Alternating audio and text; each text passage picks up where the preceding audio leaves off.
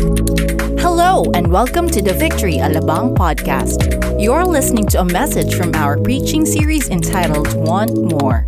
Together, we'll discover what the Word of God says about money and how the right understanding can help us live a life of greater faith, contentment, and generosity. We hope this message encourages and inspires you today. Great! I hope that you are all expectant. We are opening up a new series entitled Want More. Can you ask your neighbor, want more? Want more what? Maybe that's a question. Want more what? We are going to study the teachings of, let me just organize here. The teachings of Paul and his admonition and exhortation to his apprentice, young Timothy, in the next 3 weeks. And I hope that we will all learn from this. In the world that we live in, we are all somehow bombarded by all the advertisements, all the lures of wealth, all the invitation to make your life better, make your life easy, pursue this particular job, occupation, or vocation. And the reason why people today are ending up wanting more in their life. They want to have more stuff, more expectation, more things. But yet the Apostle Paul warned, the church in Ephesus, particularly even to us today in our modern church, that ultimately God is the one who is the true source. Amen. He is the one that can give us satisfaction. He is the one that can bring about, provision that we need. And I believe that. How many of you are believing God for a provision? Please raise your hand. And that's great. God. How many of you God provides for all our needs? Amen. And so, I'm not talking about not praying anymore. In fact, we just prayed for things. We just prayed for healing. But, I want us in the next 3 weeks to, put our hearts under the microscope of the Holy Spirit and ask, Lord, how's my heart? How are things? How are we? Is this my desire to have more in life? Or do I really want more of you in my life? If you ask people today, are you greedy? How many of you know that people will say, of course not? It's hard for us to admit that we're greedy, right? But, because it hurts. There's something that strikes to the core of our being, that talks about, I'm not greedy. I trust God and, I want to give, but somehow, unconsciously we do things. I was listening to the radio last week. I don't do this normally, but somehow I just opened up the radio. I was driving. And I heard in a talk show about the end of this particular decade. How many of you know that our decade is ending already? 2010 to 2019, it's over. This decade that started in 2010 is about to end in about 2 months. And we're about to start a new decade, 2020. How many of you know that it's nice to get married in 2020? So if you're engaged right now, I suggest, okay, February 20, 2020. Wow, ganda nun Maganda yung pang Instagram, okay? 2020. Anyway, so we're about to begin a new decade. And so this host, we're asking the listeners to call in, and he's telling them, or they're telling the people listening to the radio to call and basically give a summary of this decade that's about to end. So how many of you know that there's so many things that happened in this decade? 2010 to 2019. And some of the calls that they received are, this has been the decade of selfies. Now I think the new product of iPhone, how a slow fee. Hindi lang selfie, may slow motion fee pa. Mga ganun ka pa nun. Another caller said that this is the decade of YouTube. Of course, YouTube is not new, but somehow he clarified that this is the decade of YouTube content creators.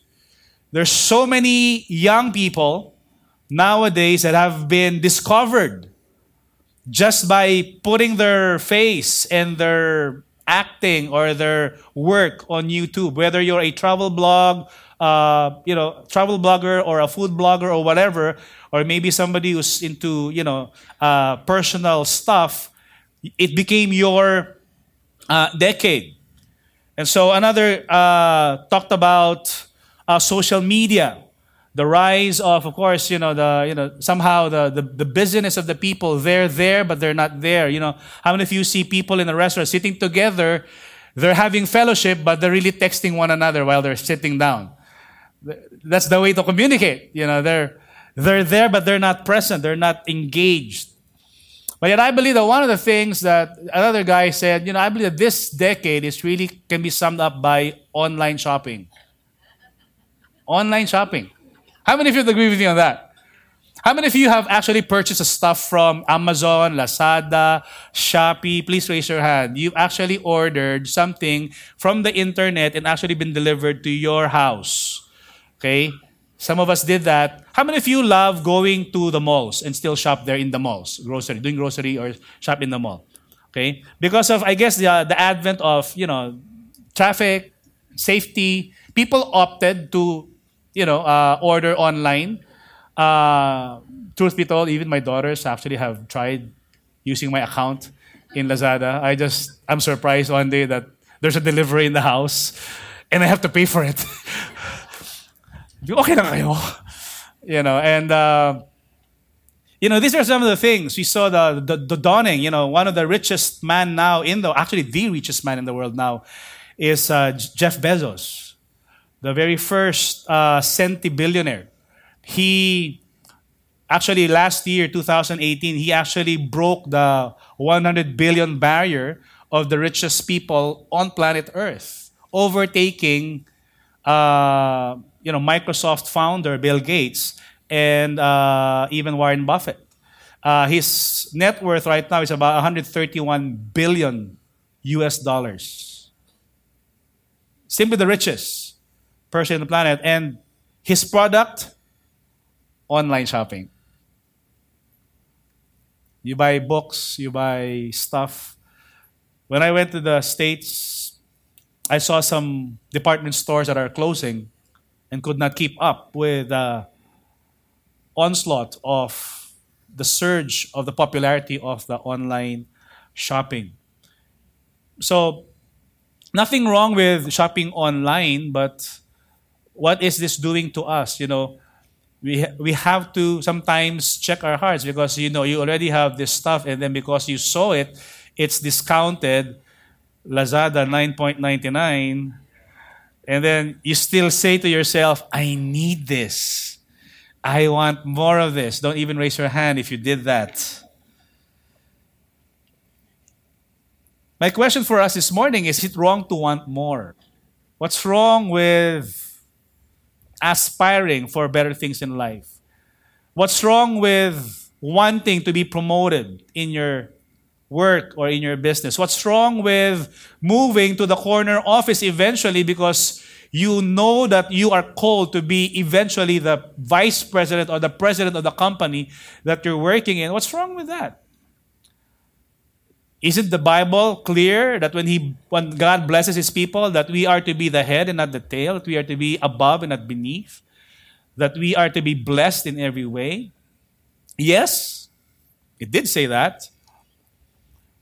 But I think it ultimately falls to the motive of our hearts, right? I believe that there's no problem praying for, provision. God has no problem giving us the things that we need.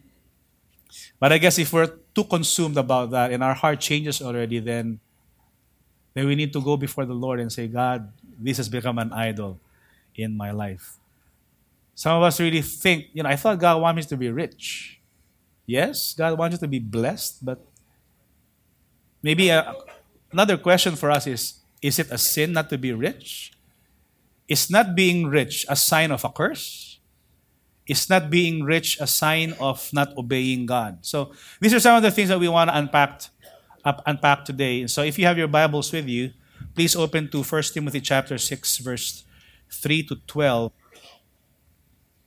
Let's begin in verse 3. If anyone teaches a different doctrine and does not agree with the sound words of our Lord Jesus Christ and the teaching that accords with godliness, everybody say godliness. He is puffed up with conceit and understands nothing. He has an unhealthy craving for controversy and for quarrels about words which produce envy, dissension, slander, evil suspicions, and constant friction among people who are depraved in mind and deprived of the truth, imagining that godliness is a means of gain. Everybody say godliness again. In verse 6, it says, now there is great gain in godliness with what? Contentment.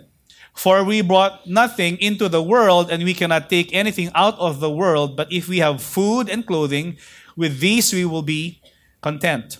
But those who desire to be rich fall into temptation, into a snare, into many senseless and harmful desires that plunge people into ruin and destruction. Let's read verse 10 altogether. For the love of money is a root of all kinds of evils. It is through this craving that some have wandered from the faith and pierced themselves with many pangs. Or in other translation, many griefs. In verse 11, let's read together till verse 12. But as for you, O man of God, flee these things, pursue righteousness, godliness, faith, love, steadfastness, gentleness. Fight the good fight of faith.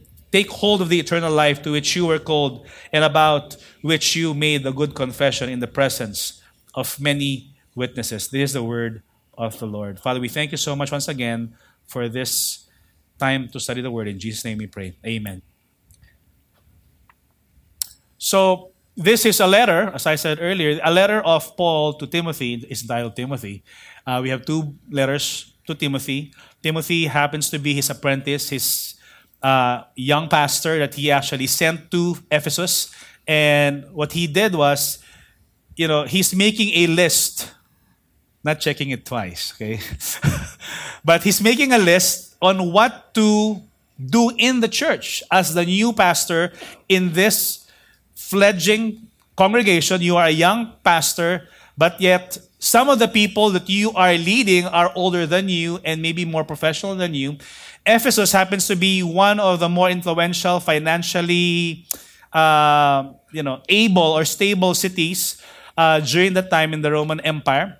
And he is reminding that many of maybe the congregants or the attendees of this church in Ephesus are probably richer than you, well able, beyond the middle class income, people like Alabang, maybe, or people who are influential. And so what he's saying is, remind them on how to live their doctrines. Remind them on how to pursue godliness. Remind them that, all these things, yes, they're important, but show them what is really, really important. And so Paul took the time to address the false teachers. And we see that in the beginning verses that we have read. That there's the issue of false teachers who have used their godliness or their form of righteousness in the ministry as a means of financial gains. So he was giving warnings about this. Then he gave a distinction between false teachers and what is it really to have genuine godliness. So I just have three thoughts in this text that we have just read. Number one is godliness as a means of gain. We see them, we see the Apostle Paul distinguishing, the false teachers' desire and motive, which is to use godliness as a way of advancing themselves. Now, in those days, the teachers probably, you're thinking, when you talk about a teacher is somebody who's got a classroom, somebody's got a pulpit, somebody's got a table, somebody who teaches people, like maybe a class, a group of students. But the teachers in those days, yes, that's one. You go to the synagogue, you have teachers, but you also have teachers that sit down with you in the marketplace, in the public square. They do one-on-one with you. People who would actually sit down and teach you doctrine, teach you their belief system. They somehow disciple you. You are a matethes. You are a student. You are someone who's receiving wisdom from this sage or this wise person.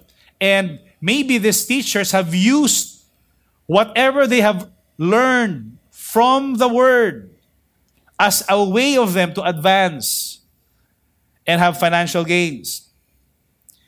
Verse 3, we just read this. If anyone teaches a different doctrine and does not agree with the sound words of our Lord Jesus Christ and the teaching that accords with godliness. How many of you know that Jesus has, of course, He is the great teacher, and He preached about godliness.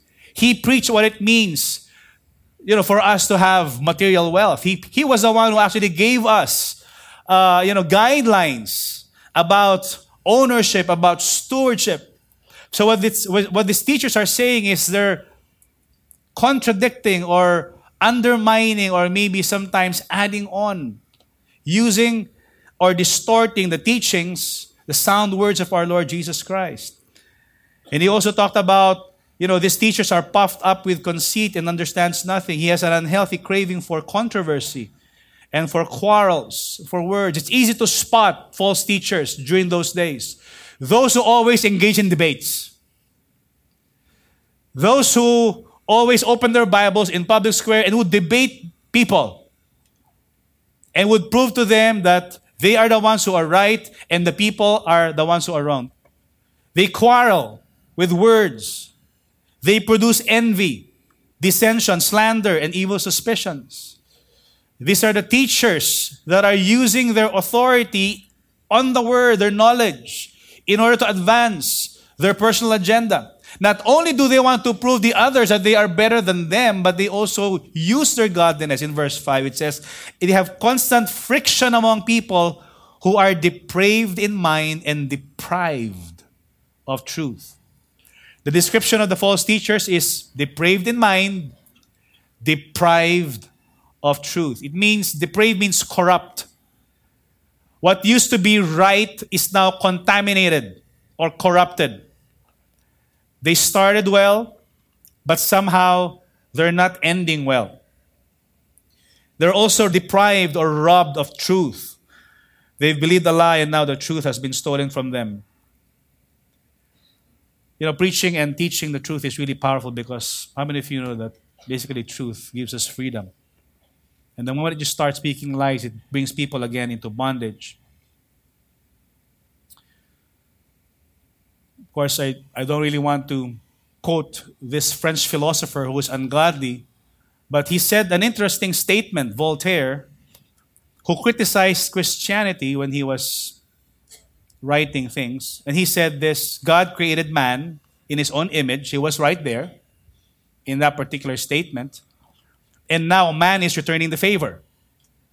What did he mean by this? Basically, man wants to recreate God the way he wants Him to be. He's trying to redefine who God is. That God is somehow this understanding being. It's okay to do what you want to do because anyway, He's going to be merciful. We are trying to recreate or redefine who God is. How many of you know that God has His own attributes and our God does not change? Amen. Like man. He is the same yesterday, today, and forever. He is consistent in His ways. But yet sometimes in our desire to advance our own motives, we try to recreate a God in our minds. We want to create a God who approves of our lifestyle and who wants us to live accordingly to our own fleshly desires. We try to ignore some of the qualities of who God is and think that anyway, God's going to understand, God's merciful, God will just close His eyes in this, and if I say sorry, He'll forgive me. We want to fit Jesus according to the life that we want to live. We have our own concept of who Jesus is. We want to fit Jesus in our own middle class mentality. Is this really right? More and more Christians all over the world believe that the material prosperity is the right of every believer. That somehow God owes us things. That somehow God owes an answer to every prayer that we uttered. Now, don't get me wrong, and I'm not mad at you today. I'm just clarifying, what does it mean for us really to serve a God who is calling himself Lord of Lords, King of Kings? Do we tell him to conform to our desires and to our ambitions and to our motives and to our agenda, or do we do otherwise? Are we supposed to be the ones who would say to him, Lord, because you are God, you are Lord, you are King of Kings, then you call the shots. You are my master and you're my ruler. In the Bible, if you study the whole, book, 66 books and all, you'll find different names of God, about 250 names of God. He is Jehovah, he is El Shaddai, he is Elohim, he is, Rapha, he is Rohi, he is Sidkinu, he is Makkadesh, and you see different names of God, but when it comes to finances and wealth, he only has one name. His name is Master. Isn't it true that when Jesus was reminding his disciples, you cannot serve both God and money?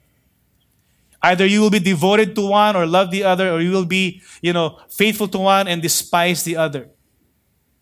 He is basically defining God as the master. God is either the master of our life or money is the master of our life. As I look at the teachings of Christ in the Bible, and there's so many things that he said. In fact, about 2,300 verses in the Word about money, finances, possession. He spoke about this topic more than heaven and hell combined. He spoke about this topic more than prayer. He spoke about money and possession more than hell. Because he knew for a fact that money can actually take the place of God in our hearts, which is contrary to the first commandment. What's the first commandment? I am the Lord your God. Worship me only. There's only one God. He's talking about loyalty. He's talking about faithfulness. He's talking about idolatry. Do not have any idols in your heart. And money. How many of you know that money can be an idol in our heart? It can be so subtle that we don't know it, but yet we can be entrapped by it. And that's why Paul was giving a warning to Timothy. What he said was, be careful of these teachers, because they use their godliness as a means to financial gain. And as I have studied this, the teachings of Christ, as I was saying, it is kind of hard for us to find in the Bible wherein there's a statement that Jesus said to his disciples, I want you to be rich. Is there I may be wrong. Is there a statement in the Word that Jesus explicitly said, I want you to be rich? More of the things that he said was a warning about greed and about possession. He taught about not to worry. He taught about not to be anxious about anything in Matthew chapter 6. He said, do not worry about life. Do not worry about what you will eat, what you will wear. And he said, look at the birds. They do not sow nor reap, yet our Heavenly Father feeds them. And he's talking about that, and he's talking about provision, yes. He's talking about our Heavenly Father being faithful in providing for our needs, yes. But is there really a scripture in the Bible that in Christianity, you have to have a lot of zeros in your bank account? Did he really make that statement and said, if you follow me, you're going to be millionaires, brothers. You're going to be billionaires, in fact. If you are disciples, indeed, I'm telling you this, your bank accounts will be full. I mean, did he say that? He reminded them to watch out. Luke chapter 12, verse 15. Be on your guard against all kinds of greed. A man's life does not consist in the abundance of his possessions. He's talking about the opposite. He's talking about a warning, in fact. Isn't it? He's talking about check your heart. Be on your guard. Watch out. Solomon, the wisest man that ever lived, in Proverbs chapter 4, he said, guard your heart because it is the wellspring of life. Out of the heart really comes forth your life's concern, your motives. Same with Jesus. He said, watch out. Look at the person beside you and tell that person, watch out. Tell the other person, be careful. Be careful of your heart. Be on your guard against all kinds of greed. When we study the word godliness, in the Greek it's called eusebia. So if your name is Eusebio, it means godliness. It means an awesome respect accorded to God. Devoutness, piety, godliness. Somehow these false teachers tried to link doctrinally godliness with wealth. That if you are godly, you are wealthy. But Jesus said, be on your guard. I'm just reading what Jesus said from the scriptures. We sometimes hear these statements, poverty is a sin and a bondage and a curse. Is that statement true? Or another statement that says, wealth is God's blessing on the godly. And if you are poor, then you are not blessed. Or another statement that goes, if we believe and claim the promises of God, then we will prosper financially. Believe it, name it, claim it, you'll have it. Or maybe this statement, if you tithe, you will get more money because you can never outgive God. Did we say that here in the pulpit? No. I hope not. Of course, there's truth somehow in these teachings. There's a semblance of truth in those statements that I have just read. You know, you read the blessings of God in Deuteronomy chapter 28, and God indeed promised His people, if you obey, these are the blessings that I will give you. Blessed will you be when you come in. Blessed will you be when you go out. Blessed will be the fruit of your labor. Blessed will be the fruit of your womb. So he actually said those things. He talked about being the head, not the tail. He talked about being a lender, not a debtor.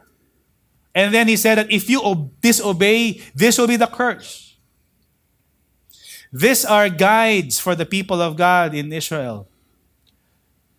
But yet these are not a description that if you are not rich, that you are somehow disobeying God or that you are somehow cursed.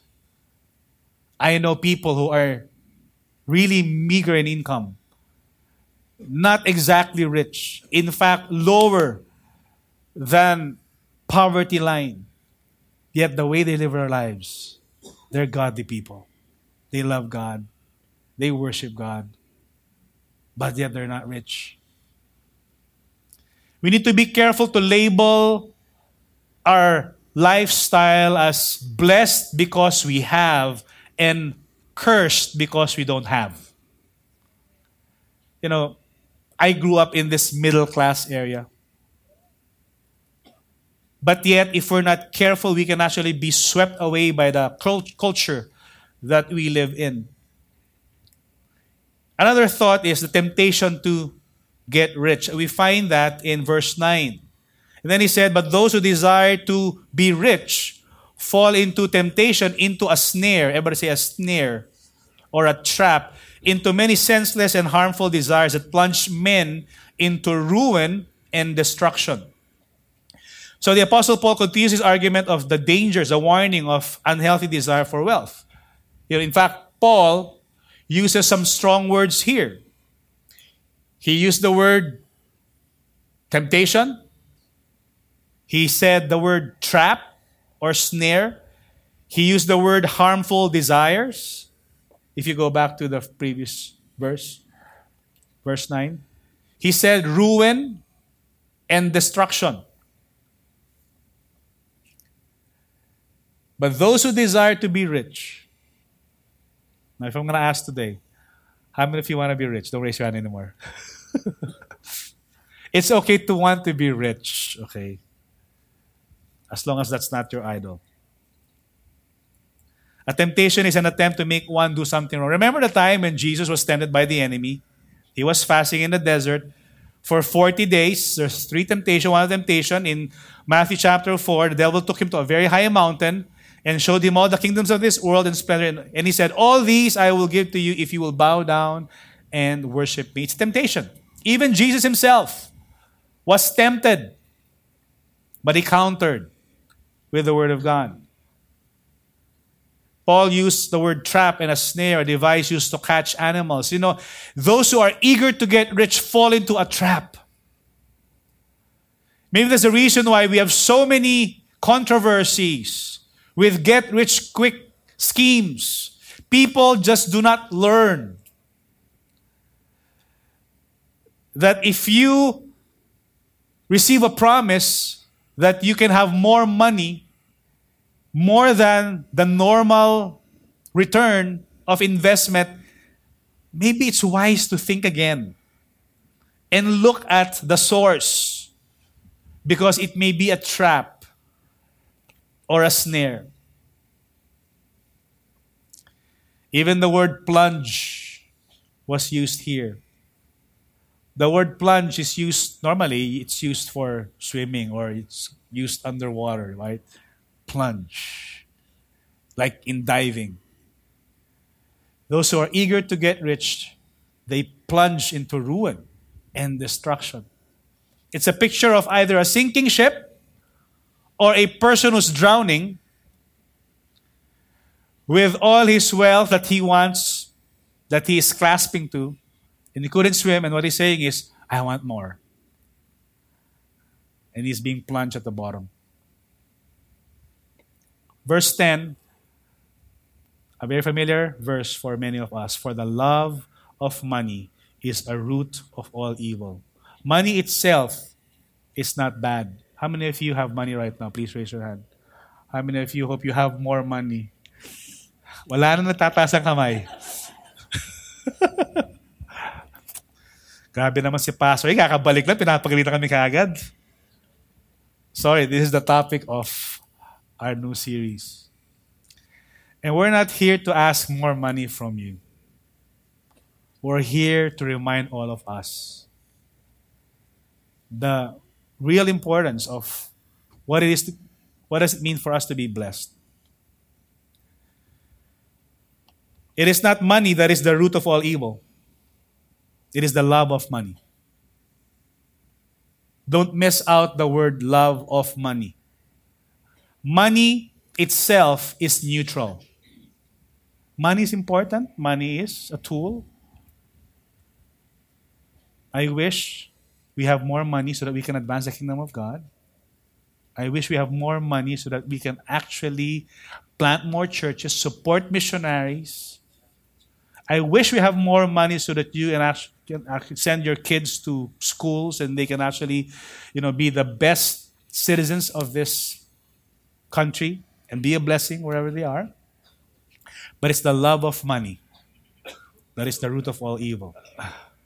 Ano ba talaga yung love of money? What does it mean for us to love money? Eager for money is what love for money is. An insatiable desire to get wealth and not stop at all costs.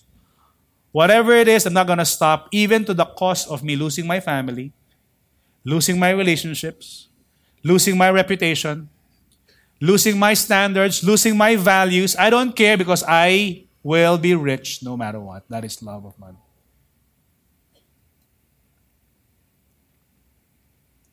And what's the effect of the love of money? The Bible says some people eager for money have wandered from the faith and pierced themselves. Can we show that again, the verse 10? And have pierced themselves with many griefs. In ESV, with many pangs. With many pangga. In fact, this is referring to believers.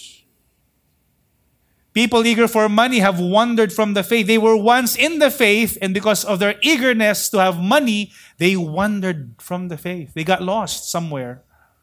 Have you ever gotten lost? It's hard to find your way back. Thanks to Waze.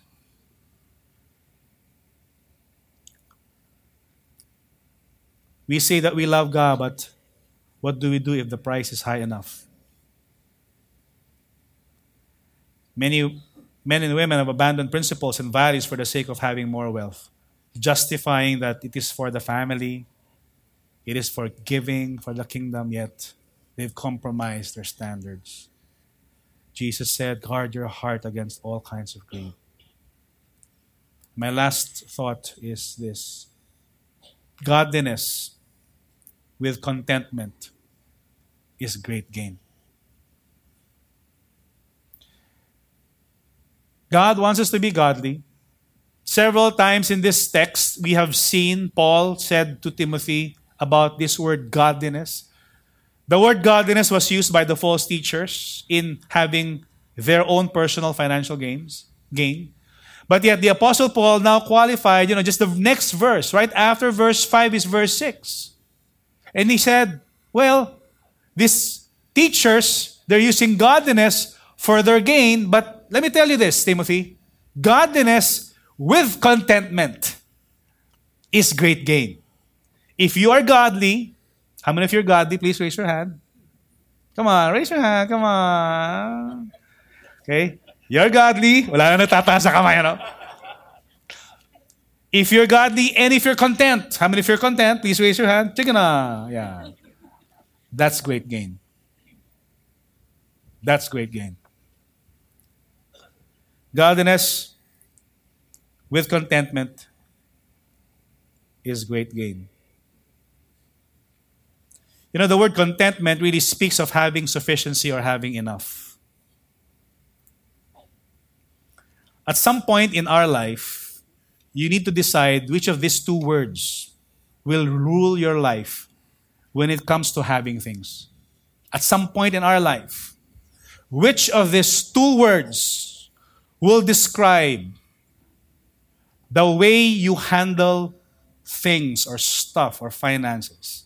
What are those two words? Either more or enough. Our attitude towards wealth can always be more, konti pa, more, or is it enough? One of the richest millionaires in the turn of the century, Rockefeller, was asked, because he was the richest man in America during that time, and he was asked by someone, how much more millions do you want to make? And he said, just a little more, because right now it's still not enough. Is there an endless pursuit of wealth that whatever it is that we have is not enough for us? Contentment really speaks about having enough wherever you are, however state or situation you have in life. If your life is ruled by this word more, no matter how much you get, you'll always want more. If you're receiving 10,000 monthly salary right now, you want more. If you're receiving 100,000 monthly, you'll still want more. If you're receiving 1 million a month, you will still want more. Because this word more is a statement of belief in your life. There are plenty of millionaires who probably have everything that they have already, and yet they want more. They just don't want to stop. And the other word that you can choose is this word, enough. And if you choose to let the word enough rule your life when it comes to having things, then no matter how much or how little you have, you will always be satisfied and content. Is this enough for you, this job? I'm content. In this station in my life, I'm content. I may not stop there, but right here, right now, thank you, Lord. This is enough. I'm not talking about not aspiring for things. I'm not talking about not dreaming anymore. I'm not talking about working hard so that you can actually be promoted. I'm not talking about that. What I'm talking about is, what I'm saying is, whatever situation or station we are in our life right now, whether in rich or in lack, this is enough. This is my lot in life.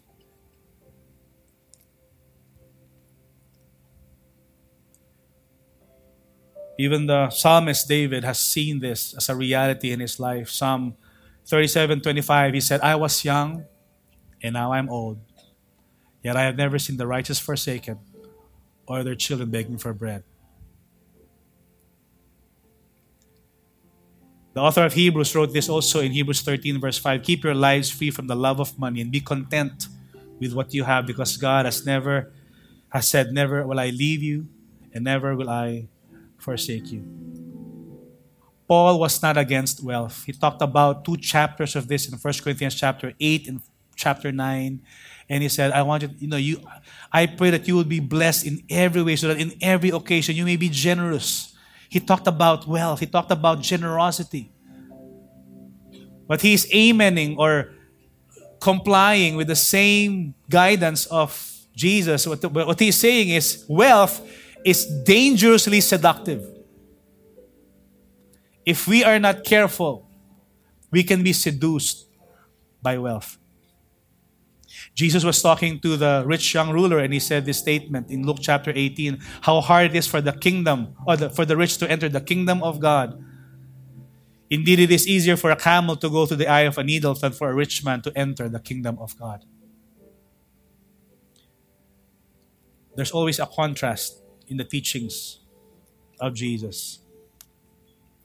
He taught his disciples to have faith in God, but he also taught his disciples to be careful in accumulating riches.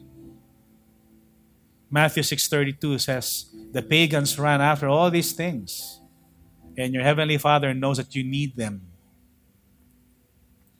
But seek first his kingdom and his righteousness, and all these things will be given to you as well. What a kingdom paradox. People in the world are pursuing wealth until they all get tired. What God is saying to us is, don't chase wealth. Let it chase you. Pursue righteousness. Pursue the kingdom of God. And all these things will be given to you. It's the opposite.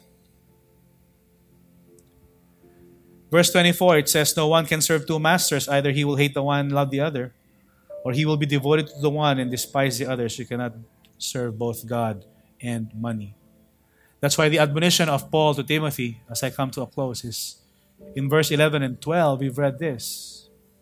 But as for you, O man of God, flee these things.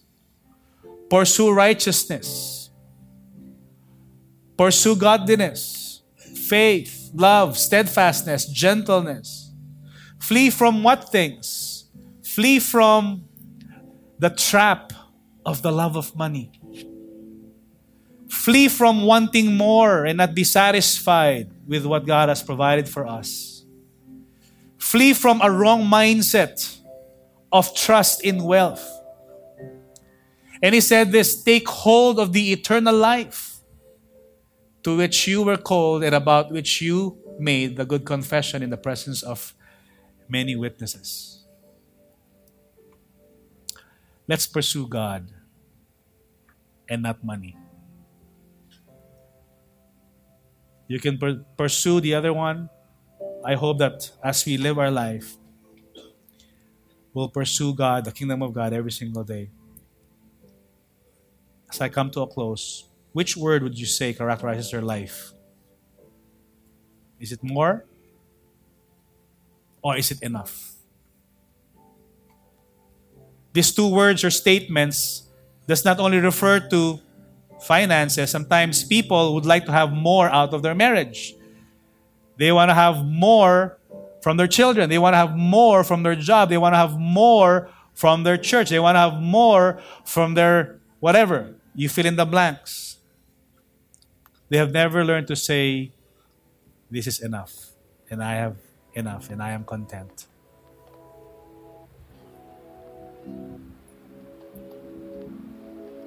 Godliness is definitely great gain if it is placed together with contentment.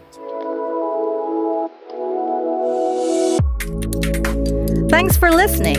Make sure to subscribe and follow us on Facebook, Twitter, and Instagram. Feel free to share this message with your friends too.